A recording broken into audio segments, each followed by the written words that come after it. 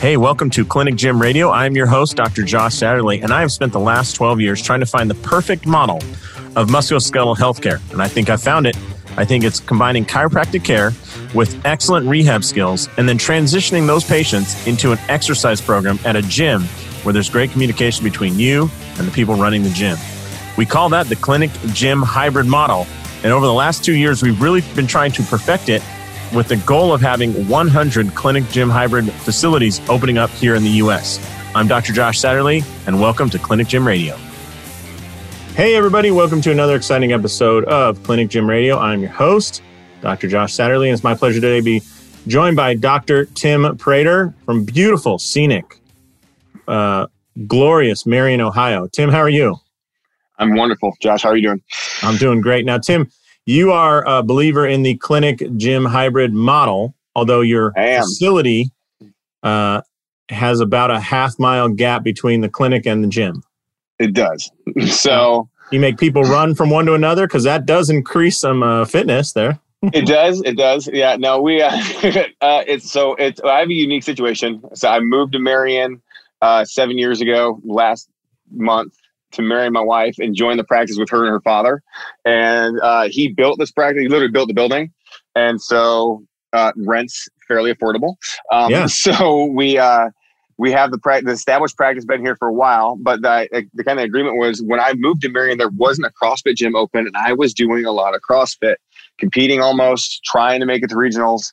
And I was coaching too a lot. I've been a personal trainer forever. So we said, why not open a gym? Let's do a facility that we know we can do the things that we're good at, which are providing a safe environment for that, which CrossFit isn't known for.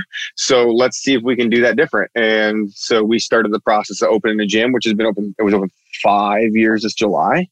Pure Function CrossFit. So it's just, so we had to find a space to do it. And we couldn't essentially add on this building that much. Our practice already is, so when my father-in-law took over the practice that he bought from the previous chiro, it was actually the building next door, which was originally, I don't know, Marion's got a lot of history. It's kind of super old. So it's cool architecture, but the building's old. And so then he actually built this facility that we're in. So we actually use the old building for acupuncture, massage, and I have my rehab facility. So I have a big treatment table and a big open room. So basic treatment rooms are in the main building. My wife does acupuncture here, and I treat patients here. We do all exams here. My father-in-law does his medical examiner work here, and then we do other massage, acupuncture, and rehab next door. So we already have two buildings. So we just added the mix and then added the gym. That's awesome. How big is your current practice? Like the clinic itself, how many rooms or square foot or however you want to measure? So our room, we have, I think our main we're about 4,000 square feet. Okay. For the office. Pretty sizable. Yeah. Yeah. And we have 6 treatment rooms. We have, we're getting rid of an X-ray, so we're going to add on another treatment room there and put another like storage and laundry area in the back. We have our exam room. My wife does functional medicine, so we have our whole little supplement cabinet. So I think we have 6 treatment rooms, office in the back, office in the front, another doctor's office. So it's pretty sizable. Your rehab area? The rehab area is probably 900 square feet open, and then we have 3 treatment rooms around it. So that we are usually used for acupuncture because they're quiet. Okay. So cool. And then as far as the gym, how big is the gym square footage wise? So the gym's cool. So we found a building and just somehow just stole it before it went up for sale because we knew it was actually the church next door owned it and they gave us a heck of a deal on it. So we bought the whole building. So we rent out some stuff in the back, but we have access to expand. So the space that we use in the front for the gym used to be, the original building was a car dealership with a big garage in the back. So, but the front was like the showroom and offices.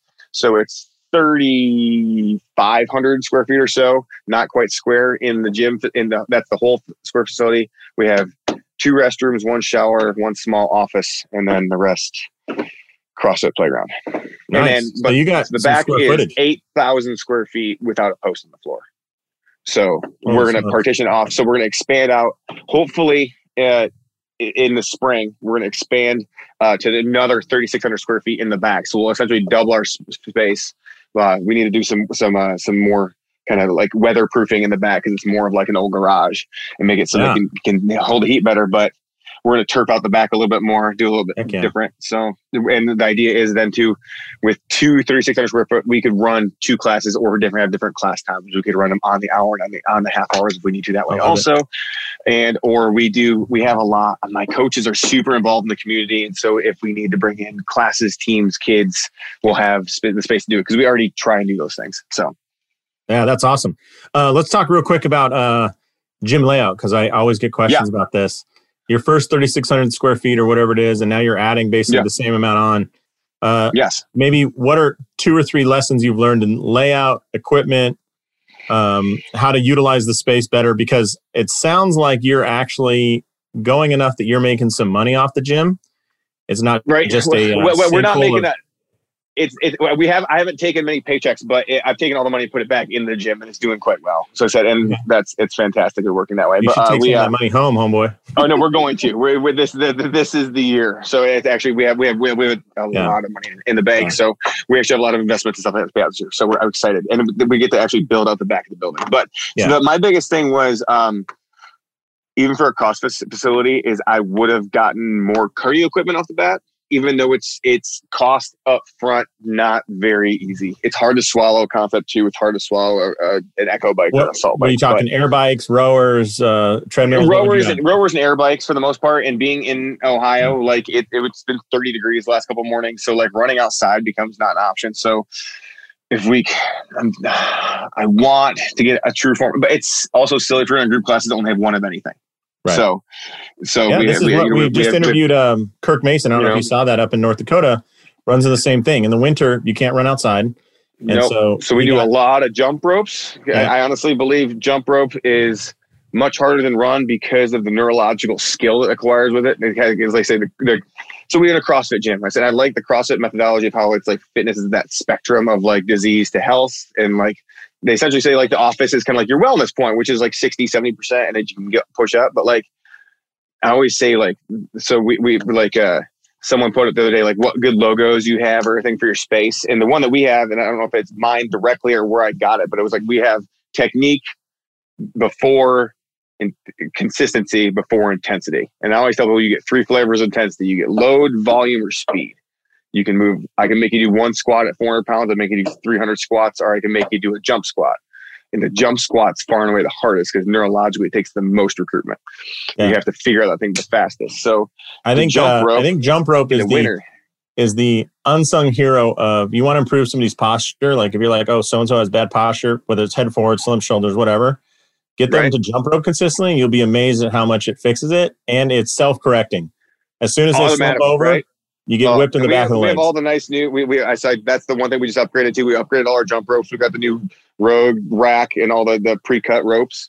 That was my gift to everyone for Halloween. And those PVC cords don't let you know when you mess up. Yeah. So, and if you want, honestly, it sounds silly, but training like a pose running or a chi running, just put a jump rope with someone's hands and make them go for a 400 or half-mile jog with a jump rope is the fastest way I've seen someone to change their running technique to actually do a mid-foot strike. Yeah. And it's not too expensive. I mean, you're talking about a treadmill that's going to be $4,000 each. Jump ropes are the nicest ones are $40 each. I mean, you got to try to spend money. You have to. Yeah. So it's great. Well, that's awesome. I would have done more cardio equipment. I would change the flooring a little bit. So we just have it. So we have our rig kind of right in the middle. We have 2 I-beams in our facility. So in there exactly 27 feet apart, which is the exact width of the Monster or Infinity rig. So we literally put the rig right up against it and use the I-beam as kind of like we put the weight. We just stack the weights around the I-beam. So that's our plate storage right there. Is kind of just another buffer around the pole. And then we just ran plywood flooring. So essentially made each a station all the way to the wall through the whole gym. And then the rest of it, we use stall mats. So underneath the rack itself is all wood. I'm sorry. And the rig is all wood. Yeah. And then in the squat platform. So your 6 foot, 8 foot 6. So we have 3 or 6 squat platforms that are wooded. Awesome. But it extends all the way to the wall. So, and then everywhere else is thick rubber flooring, drop the weight. 3/4 inch. Yep. 3/4 inch. Yeah. It was probably fun to lay 33,000 square feet of 3/4 inch mats down. I can only imagine. It's not a square facility. So I spent 8 hours and you can't, I couldn't find a saw blade that would actually not jam up or heat and melt. Yeah. So you just have to use a utility knife. Yeah. So my thumb was a bunch numb. of wrist action, right? Oh, it was nuts. That's awesome. All right. So by the way, if anybody wants to hit you up about layout, you mind if they do so? Because that's a question that's very common. Always. And one thing I will say to everybody is, I think it's always good to ask people who have operated the gym for a couple of years what they would do different, because you realize where your bottlenecks are for getting more people in, aka making money. Like, It's all fun to own a gym and it's great to stay in shape, but you want to also be able to make money off it. And I've seen plenty of layouts where it's fun for CrossFitters, and you got, for example, you got Olympic lifting platforms in the middle of the space. It's not a good flow for repeated classes. It's a good flow for putting your fire breathers on display and watching, in shape people work out, but that's not what makes you money. So making sure that you have it set up to make money is good. The other thing is, you want a flow. So I always think you want it to move from A to B to C to D. So if you think about you're a DNS guy, like if you want to do DNS warm-ups, then move to strength, then move to plyos, then move to strength, then move to cardio.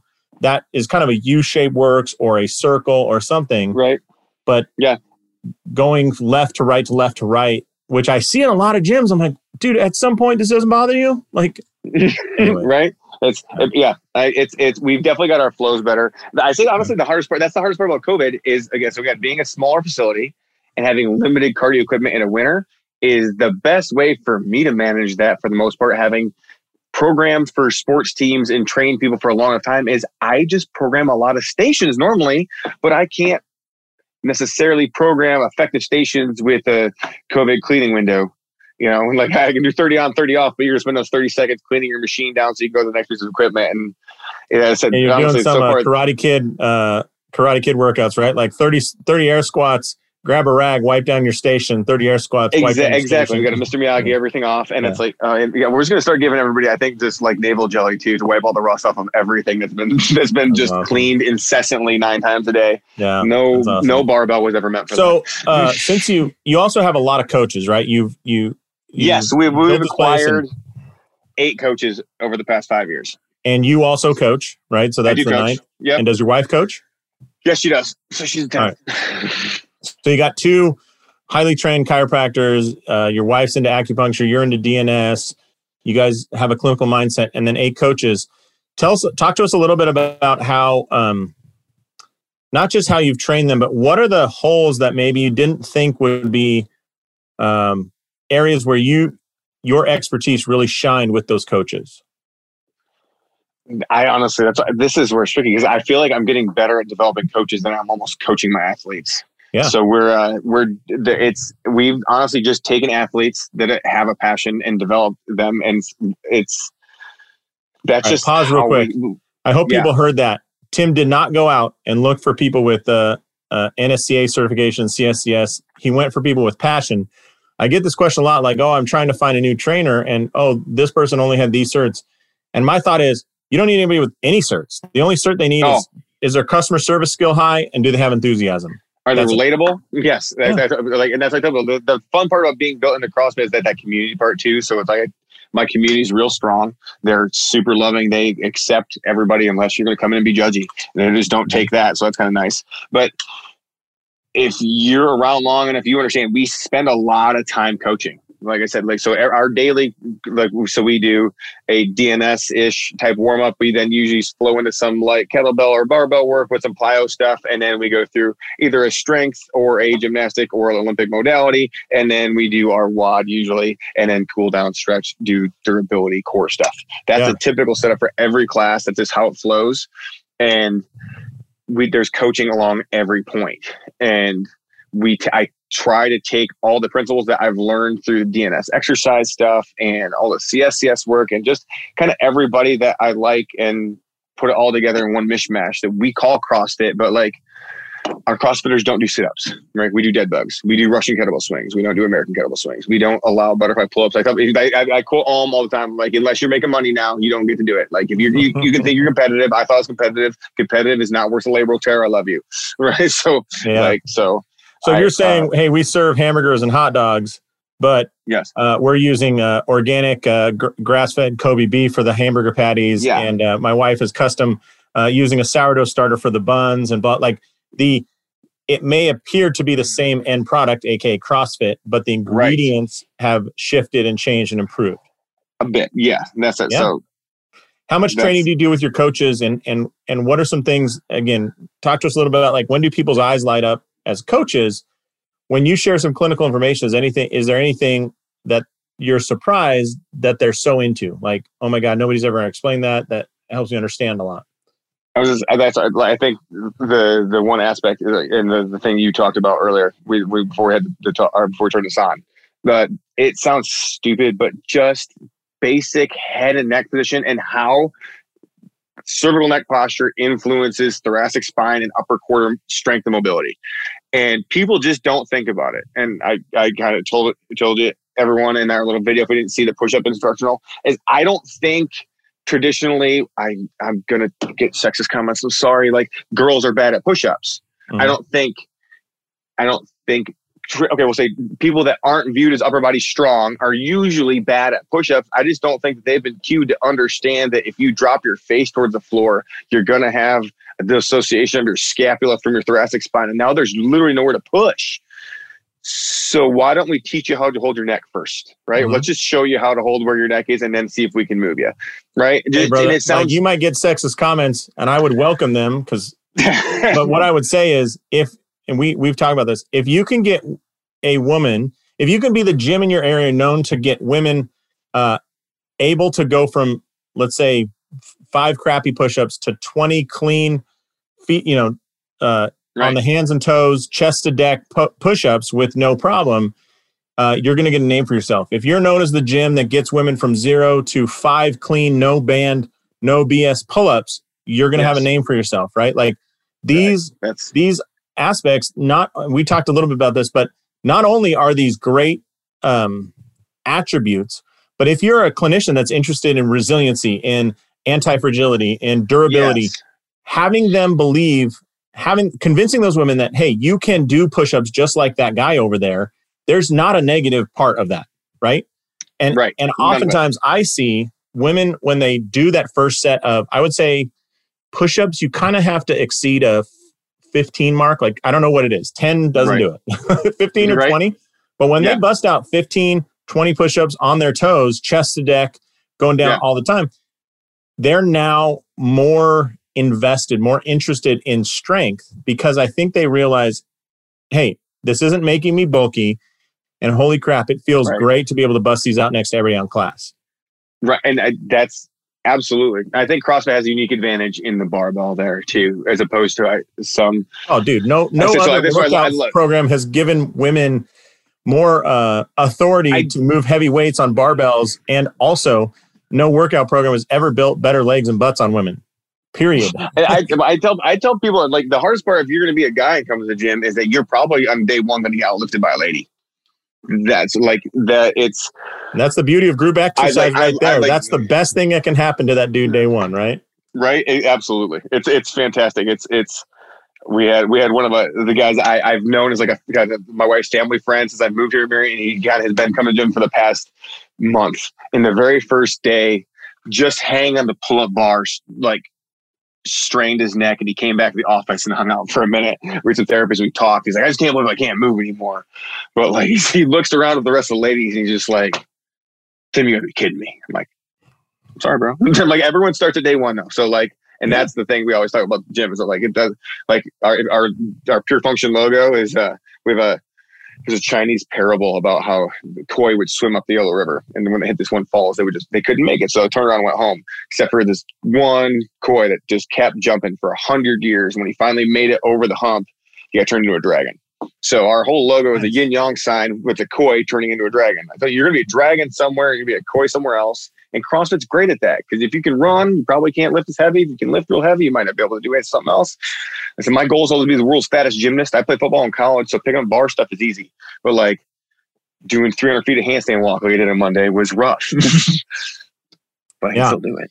Yeah, it's equal servings of I feel tough and here's some humble pie. Make sure you don't get it on your face. And but you have to. You have to be able to find a place where you can push them to the place where they can get uncomfortable enough, but still find their comfort.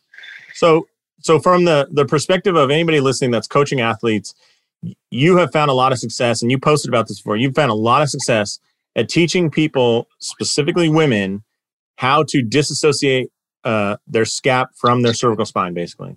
Like, everything here is not glued together. The upper T-spine is not glued to the scap that's not glued to the cervical spine. Right. Talk to us a little bit about that. Like, what are some tips? So think about if you're young Tim Prater, 8 years ago, you're about to open a gym. You don't know anything except you got your education, but you don't know this. Right. Give a couple tips for people what they can do in the gym to teach people to get them over that hump, to see that light bulb turn on in them and in your coaching. So it sounds stupid, but the biggest thing I tell my athletes is the two things that you have to focus on are your points of foundation, how you're connected to the floor. Really, the only force you have, the ground reactive force. So that's really important, and how you're using your breath to kind of stabilize your torso. So can you create good abdominal pressure? Your clients on how to put their hand down. So it's really easy. If you take people and put them in a push-up and have them lift up their index finger, the average person that's not living in the CrossFit gym already CrossFitter, their scaps will immediately wing up. They will lose scapular stability just from lifting their index knuckles up. And then you can have them push them down, and then you can just put your hand right in their back. Look at there's shoulder blade disconnected, shoulder blade back down. Disconnected, back down. It's kind of like the same trick if you've ever seen Alm do with the kettlebell and a squat. If you duck toe out so far, your big toes are off the ground, you're guaranteed to arch your back. That dude doesn't know anything, so don't use his. Right, exactly. Right. So if you bring your knees way in so that you're way concave, you're going to have to round your back. So finding a balance between in and out, so you can get it sounds silly, but just finding that you can hold your whole hand on the ground. Yeah. Well, I think the big point here is a lot of people are yelling cues like push, drive your hand, blah blah.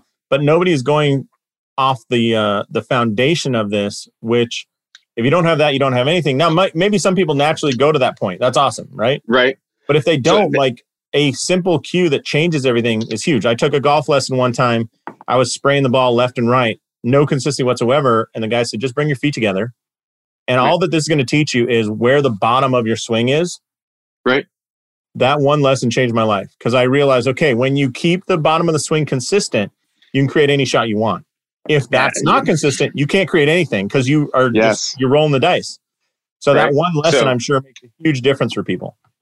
Okay, so this is, I guess, the lesson I've pulled out of the past year or two of just my own personal training, though, too, is instead of cueing them, it's the whole feedback loop of what do you cue, right? So when you cue them, you're assuming that you know what they're thinking or feeling. Without understanding what they are actually thinking about or feeling, you have no clue what your cue is going to do to their program. So instead, ask the question, what are you thinking about? Or what do you feel right here? Like I had an athlete this morning. We had light overhead squats today. So literally just, she's a newbie. She's got a trainer bar, 10 pounds, right? And she's trying to do it. She's like, I feel like I can't lower. I said, okay, that's cool. Describe to me, where can't you lower? And she's like, I can't move my hips. I'm like, do you feel your low back arching? She's like, yes. I go, your hips don't move as good when your low back's arched. So let's fix that low back first. Take a nice deep breath in, turn your brace on. Now use your legs and pull your butt down. You feel your hips moving now? It's like, yes. Do you squat now? It's like, yes. That's it. Try that now, right? The hardest part is understanding that you have to create a feel relationship. Doesn't matter if you know to push. If you don't know what you're pushing or where that push comes from or how to establish your connection to the push, your cues are all just thrown out in the air. I love it. I love it because I've had a lot of success with that. Like, what do you feel? And then we'll manipulate that. Like, okay, when you had success, you told me you felt an 8 out of 10, and right now you feel a 2 out of 10. Let's go back to an 8, right? In that area. But I think one interesting thing is so many people assign glute bridge exercises for their patients. And at no point does their patient actually use their glute. And like, so they're just now we can argue about whether we're saying glute med, glute mag, like forget that part. Just say, sure. Like the person is feeling their low back tighten. They're feeling their quads fire up. They're feeling their, their calf muscles or gastroc, whatever. They don't even know what the hell you mean by glute, let alone use it. Like they're out. So that's where so in the office more, I would say that translates to instead of using those exercises, I go back to DNS-based movements because so the DNS platform is based on creating maximum joint centration, right? So the joint, maximal bone-to-bone contact. This is what you talk about at the bar to get the ladies, but keep going. Yes, right? So co-contraction around that joint, right? Which is a dynamic situation. But there are certain positions that I can put you in that, due to the way that you develop, due to the development of kinesiology and the ontogenesis of how you naturally went, there are certain positions that you have to use certain things to do. And so I can put you in that and bias it. So you can do like a 4-month sideline where they're on their side, and now you can just push in their ASAS while they hold their bottom leg down, and now they're turning on the glute med, but in a different fashion, but you can get to feel it. And now, especially like in clinic, that's I think one of my biggest takeaways is creating, especially when if it's a shoulder or a hip, creating trunk on extremity motion instead of extremity on trunk motion is my quickest way to get patients to feel something different and then create their pattern change. I like it. I like it a lot because I think it's just a principle, right? It doesn't matter if you're working clinically or in the gym or going for a maximum effort or getting a 72-year-old patient to ditch their walker. The principle holds true, right? Yeah. I love it. Hey, I want to tell you all about Membrant. Membrant, with a D in there like Rembrandt. Membrant is an app platform. Now, this company is the one who built the Clinic Gym Hybrid app. And if you purchase our accelerator program, you will get firsthand knowledge of what they do. But I think this is the next evolution in clinics who want to really give their patients better care, better service, while making it more convenient. So what Membrant can do is help you design a custom app for your company. This isn't just like rebranding somebody else's. This is your app that lives on the App Store and your patients can download. Now, what's the power of an app? Well, let's just say, for example, that you have a certain protocol that you want your low back pain patients to go for. So let's say you include the McGill Big 3, a little talk about repetitive motions and finding your kind of McKenzie protocol of reducing your pain through those repetitive asymptomatic movements. Well, you could tag the patients, meaning that you kind of put them on a list that says you want them to have access to the low back protocols, right? And then you could have another program of videos, articles, exercise descriptions, all that only go out to your patients with shoulder pain, right? Or ones that go out to patients with plantar fasciitis. If you can build that program, then what Membrant can help you do is make sure that only the patients that really need the plantar fasciitis exercises get that delivered to their phone. That thing that they're staring at, some estimates say as many as 500 times a day. All right. So check out membrant.com, or send me an email. I can hook you up with those guys and they can put together a fantastic program. I think it's really the future, and it's one more way that technology will help you make more money while providing better care and a better business model. So check out membrant.com. All right. So let's go into some other subjects here because just to make this more exciting, you and I posted something and you had a different approach than I did. And we could say we disagreed, right? For sure. And it's social media. So like that's required. Like we can't all agree. Absolutely. Actually, we'll trim off the comments where you agree. So you only have the pissed off ones. Right. I'm a big fan in the right context of using, say, a polar heart rate monitor, score the reps, or monitor the output, things like that. I think people like the scoreboard. They like here's how many X's I got, how many widgets I scored or whatever. And whether those things are totally accurate or not that's debatable. But you were the only person that really came back and said, hey, I don't think that those are good in any way. And let me tell you why. No. So talk to us a little bit about one. Yeah, I wear What's one. What's that? But I said I have my Apple Watch on right now, right? All right, yeah. So this is, I'll give you my whole little spiel on this, I guess. Yeah. So I tell people at the gym all the time. So DNS and how powerful its application was in my practice led me to dig a lot deeper down the breath hole. So I've done Wim Hof certifications. I've done a pranayama yoga certification. I did the Art of Breath certification. So that's through, it's now Shift Adapt. Brian McKenzie he's a no title guru. I feel like he's amazing. I love the guy. So he was originally CrossFit Endurance, and I followed him because he could literally have people run 400 meters and that's it, and then still run a marathon and win their age class. Like he was just the interval king. He showed you that you didn't have to put miles in to do the same amount of work. dude, I mean, he ran ultras in Death Valley and stuff like that, but like also made you lift weights. I appreciate the crap out of the guy. And so he's kind of like pushed it, but like, so the Art of Breath was through what was CrossFit Endurance turned into Power Speed Endurance, which is now literally because of the breath importance of it. It's called Shift Adapt. So shiftadapt.com for none of my credit. So, but the Art of Breath course started me digging down a rabbit hole of understanding how your metabolism works and how your body works. And so if you go, if we're on the medias right now, the HHP Foundation, I know it's on Instagram. I don't know about Facebook, but so Mackenzie and a couple other scientists have literally opened this up to start more breathing research. But it's okay. So your heart rate monitor, right, is showing you your heart rate.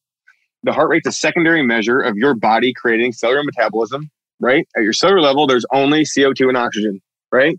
And the heart's just the pump to move the waste products in and out. So your lungs are where metabolism happens, right? Because that's where the exchange happens. So if you're unaware, because you breathe through your mouth, where you are on that spectrum, it's very easy to get blown out and go way past your perceived heart rate. So in the Art of Breath, they talk about the gear system. So essentially, most people have 5 ways of breathing. Breathing at rest. Right now, should be at gear 1, passive in and out through your nose. We're the only mammal that breathes through your mouth besides dumping heat and water. Like I said, we're right around the corner from a racetrack. You can go there. That horse does more air in a race than you do in a week with his mouth shut. I know its lungs are much bigger. It's built for it. But during this time of COVID, there's also a bunch of sensors up here. 80% of the nitric oxide, if you guys are taking pre-workouts, is formed in your sinuses.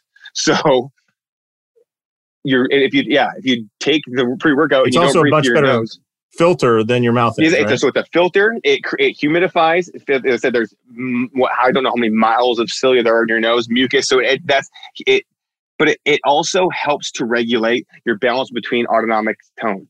So this is where it really goes to, is so your metabolism at your cellular level, as you start to work out, you're taking fat or sugar and burning it into carbon dioxide and water. The studies came out now, the HAP pushed out last week or a couple weeks ago, that the studies done in the UK, for every 10 kilos lost, the average participant sweats 1.7 and breathes out 8.7 kilos.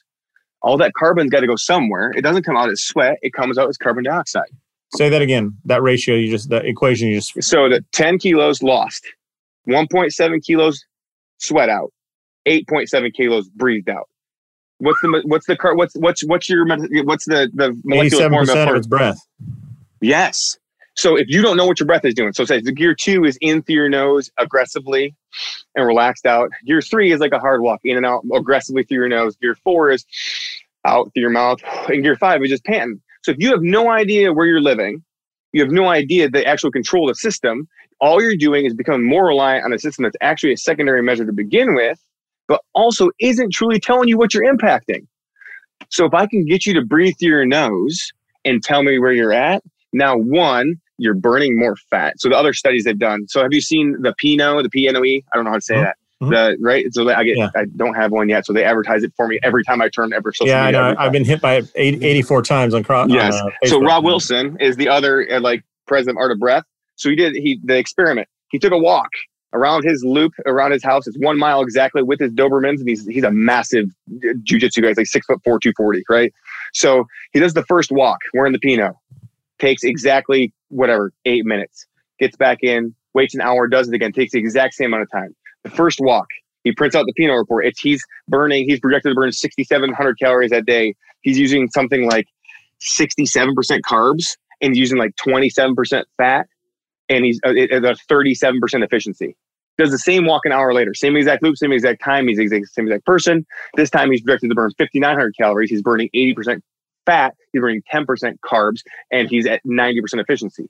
Difference was walk 1 was mouth only. Walk 2 was nasal only. That's it. It's the only difference. I'll link it and I'll post it. So literally the control that we have, the thing that we've given up ability to do, I believe, honestly, is breathe. I think half of the problems that we have with anything thoracic, cervical, or shoulders is the inability to actually use your trunk to do what its first primary function is, and that's to breathe. So half of my practice in the office now is literally doing breath work with people to make them, and it sounds stupid, but it has worked faster now. I'm more successful now than I was ever. So it's weird. You're going to be the ACA's first diplomate of the American Chiropractic Board of Breathwork. Right. I try. So it's a dab. Wow. But okay. But so I say for myself personally. It sounds like you've looked into this. You have great research. You have great ideas. You have great rehab with your patients. Translate this though. You're standing there. You're the only coach in front of 12 athletes. There's no way you're going over the 5 gears and like right. Yeah. So how do you translate to the group work? We do that usually during breakouts. So there are some specific things like hypoxia training exercises. So we can literally work on increasing your CO2 tolerance. The statement I use all the time: if me and you are the exact same height, the exact same weight, if we go run a marathon, if you win, it's because you can tolerate more crap, literally more carbon dioxide. Right? That's it. That's what allowed your system to go farther. You can tolerate more waste product. So if I can get you better at tolerating carbon dioxide, you can tolerate more life. So that resiliency.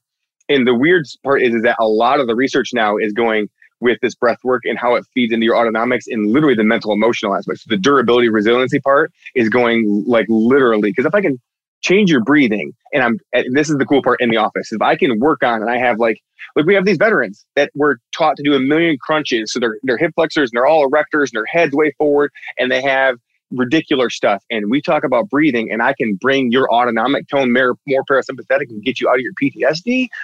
That's a way bigger life change than me fixing your neck from being sore. Like, I love you, but that's it.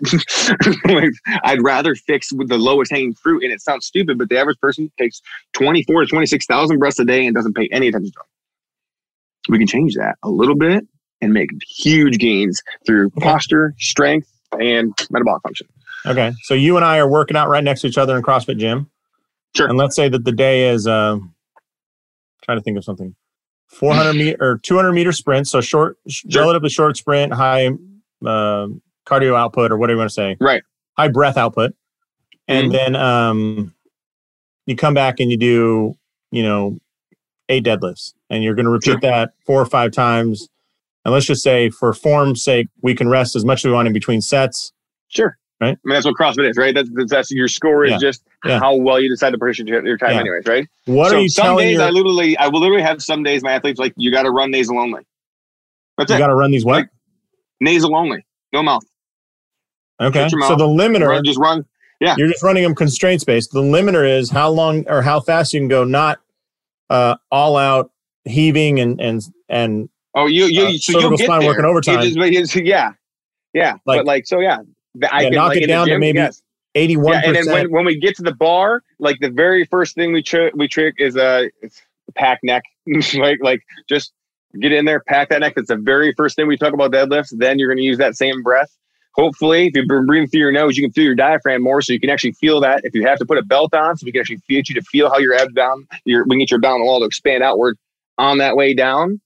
That's why I tell people CrossFit's magical, because before CrossFit, people were doing cardio and working out, and the magic is, can you use your trunk to stabilize while you move loads? Can you breathe and use the respiratory component while the system's under duress? That's the real getter, right? That's the person that wins the games. So that's interesting to me, because it all comes down to stability and the ability to breathe in different, and like, can you, so like, and so we do this is part of our warm-ups. Like we do the couch stretch, like hip flexor kind of stretches, right?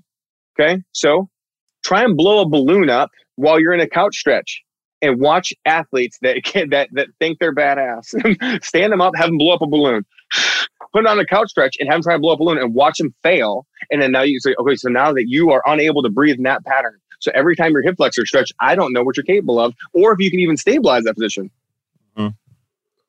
I love it. So we tie a lot of that weird stuff in there. I say because of just how CrossFit, like I said, I love deadlifts. I used to hate deadlifts because I got hurt all the time. I played football in college. No one had coached me right. Once I learned how to pressurize my abdomen and actually use my belly right, I said, it's funny. What? I mean, deadlifts, if you went to, any seminar with Craig Levinson, Greg Cook, like any of these kind of big thinkers, and you said like, what one pattern would you love to see everybody do? Or what's one pattern? Hip hinging would be near the top of the list. No, it's it. Right? It's it. Like, it's what keeps everybody out of the office.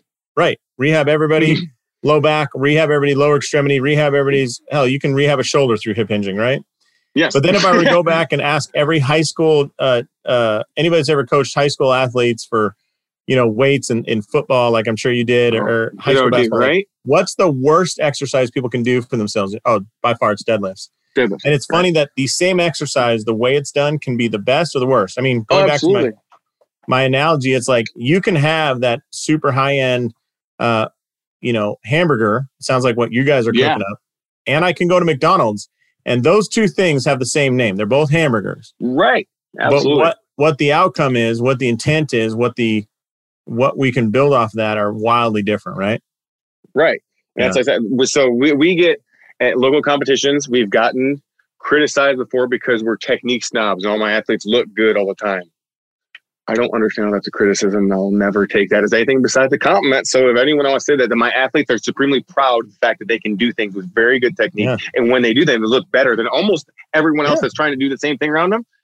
That's also a big boost to them. And so CrossFit has this built in there. If you've done the cert, the efficiency, right? Efficiency has safety built into the definition, right? It's getting the most work done safely. That way, otherwise it's not efficient. If you have to keep going back and undoing your work, if you're hurting yourself, it's not efficient. So teaching these basics of this is how you need to find your base. This is how you need to set your core. And now I need you to just feel where you're moving here.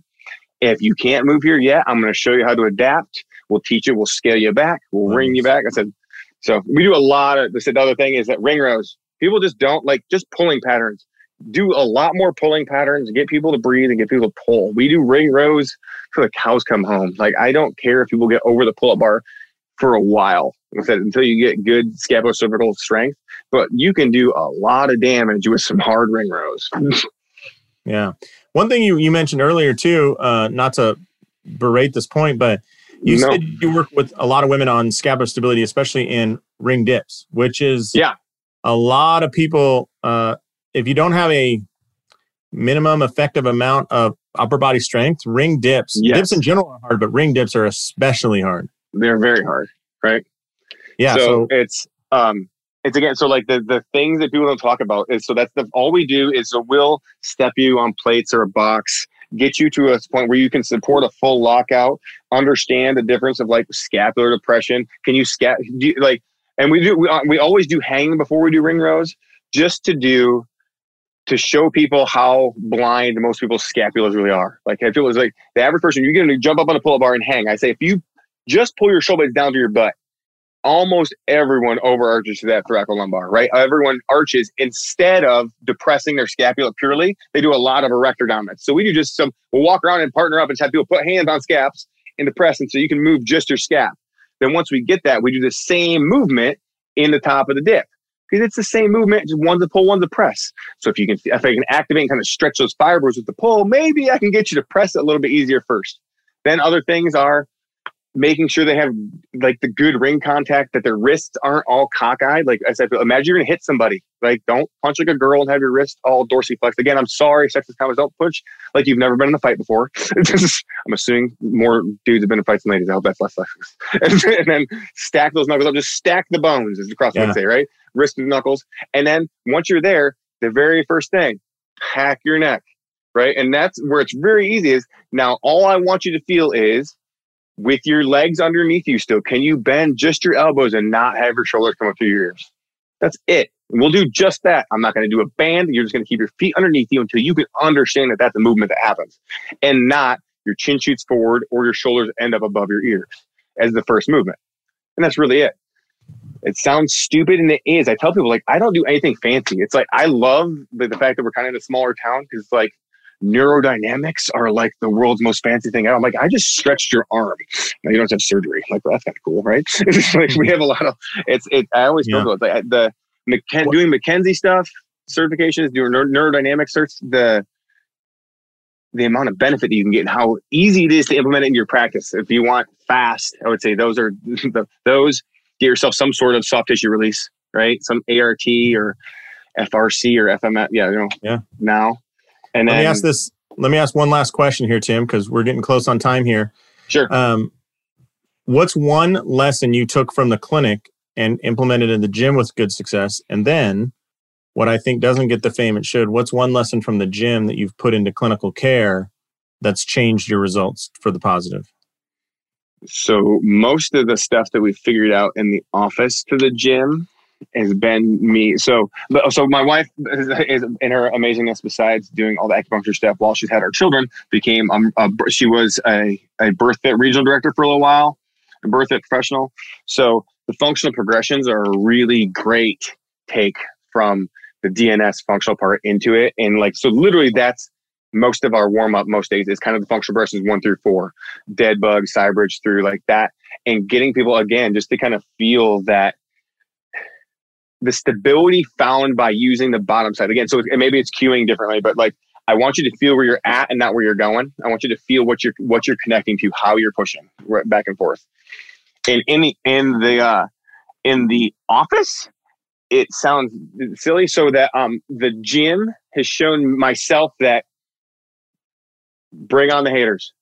Gymnastic kipping pull-ups are the best thing for my upper thoracic mobility and shoulder strength. Eat it. That's that. And so in the same token, maces and Indian clubs, 360s, all the odd objects, those have made my shoulders and my neck feel better than anything in clinical practice. And patients love that. Patients love those, just the basic gymnastic ability of brachiating, just hanging and be able to kind of just swing back and forth and use your upper quarter as a movement generator. And then you don't need anything besides a broom handle, or most people have a sledge around here if you have a farm, right? And so 360s are amazing. I said, if you're going to do shoulder stability and you want to feel like a ninja at the same time, that's way cooler. I like rehab that doesn't make me feel weak. So, yeah, it's a good point. I mean, if we truly address the biopsychosocial factors as a whole, you know, like the 360 degree, whatever we say, the load that's shifting helps centrate the joint. So we address the bio. Then the psycho is like putting the psychological factors of putting heavy weights in your hand and controlling it and feeling like a bad mamma jamma, like that improves outcomes, you know?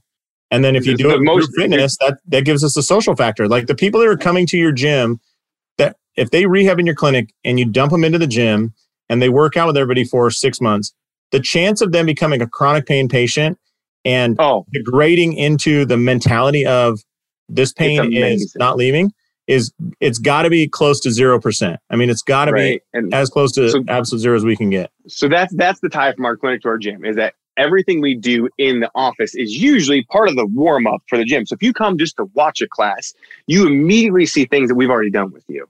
And you see a big giant group of people that want to support you. But the movement itself is in the magic. That's where CrossFit got it right. Love it. I said, even you said the biopsychosocial, my best story so far. Here you go. This year is I have a PTSD guy that we're doing rehab on. He's got a disc. He's an extension responder. We did some stretches that day. He just wasn't moving. I took a mace and we just did some behind the back pendulums, and then that worked into some 360 swings. After that, and him literally just disconnecting from his pain for a minute and focusing on something else, we had to move fluidly. He then puts that down and gained 20 degrees of lumbar flexion, pain-free, just from getting him to relax. Almost like you can talk about, we can do like ballroom dance with your Alzheimer's patients. Literally just got him to focus on something else for a few, and safe movement is the best. What are you doing besides helping someone? It's like taking a multivitamin, right? Love it. Not going to hurt. All right, Tim. Well, this has been quite eye-opening and joint centrating and eye-opening. So 2 good things, right? Combined. Yeah. Yes. So if people want to get a hold of you, if people want to get a hold of you, how can they do so? You can see us on your methods and the mad scientist approach you're using here. Yeah, so I did 30 days of breathing on the Instagram for the gym. So if you check that out, I say I have a different breath exercise or methodology. I explain a ton of crap. I have a big write-up paragraph on every one of them for 30 days for the month of October. But yeah, so purefunctioncrossfit.com, Denton Prater Chiropractic Natural Health. We're on all the medias that way. Awesome. But yeah. Awesome. I'm super active on all the Pure Function stuff. That's where my phone's normally set to. So if you guys send messages to Pure Function CrossFit, that's where usually the fastest way to get back to me. And Tim participates in the Clinic Gym Hybrid discussion group. So if you got questions there, I'm sure you can tag him on a post, find him in there. Please. And we'll always post this podcast. I'm going to tag you in the description. Appreciate it. All right, Tim. Well, thank you so much. This has been awesome. I love the fact that you take this idea, you implement it in all aspects of the clinic, the gym, doesn't matter. It's all the same principles. So it's awesome. As I always say, this is Josh Adderley. Go out there, maximize your license, and live the life you dream of. Tim, thanks so much for spending time with us today. Thanks, Josh. Hey, I hope you enjoyed that episode of Clinic Gym Radio. If you're looking for more information, just head to clinicgymhybrid.com. That's clinicgymhybrid.com and check us out there.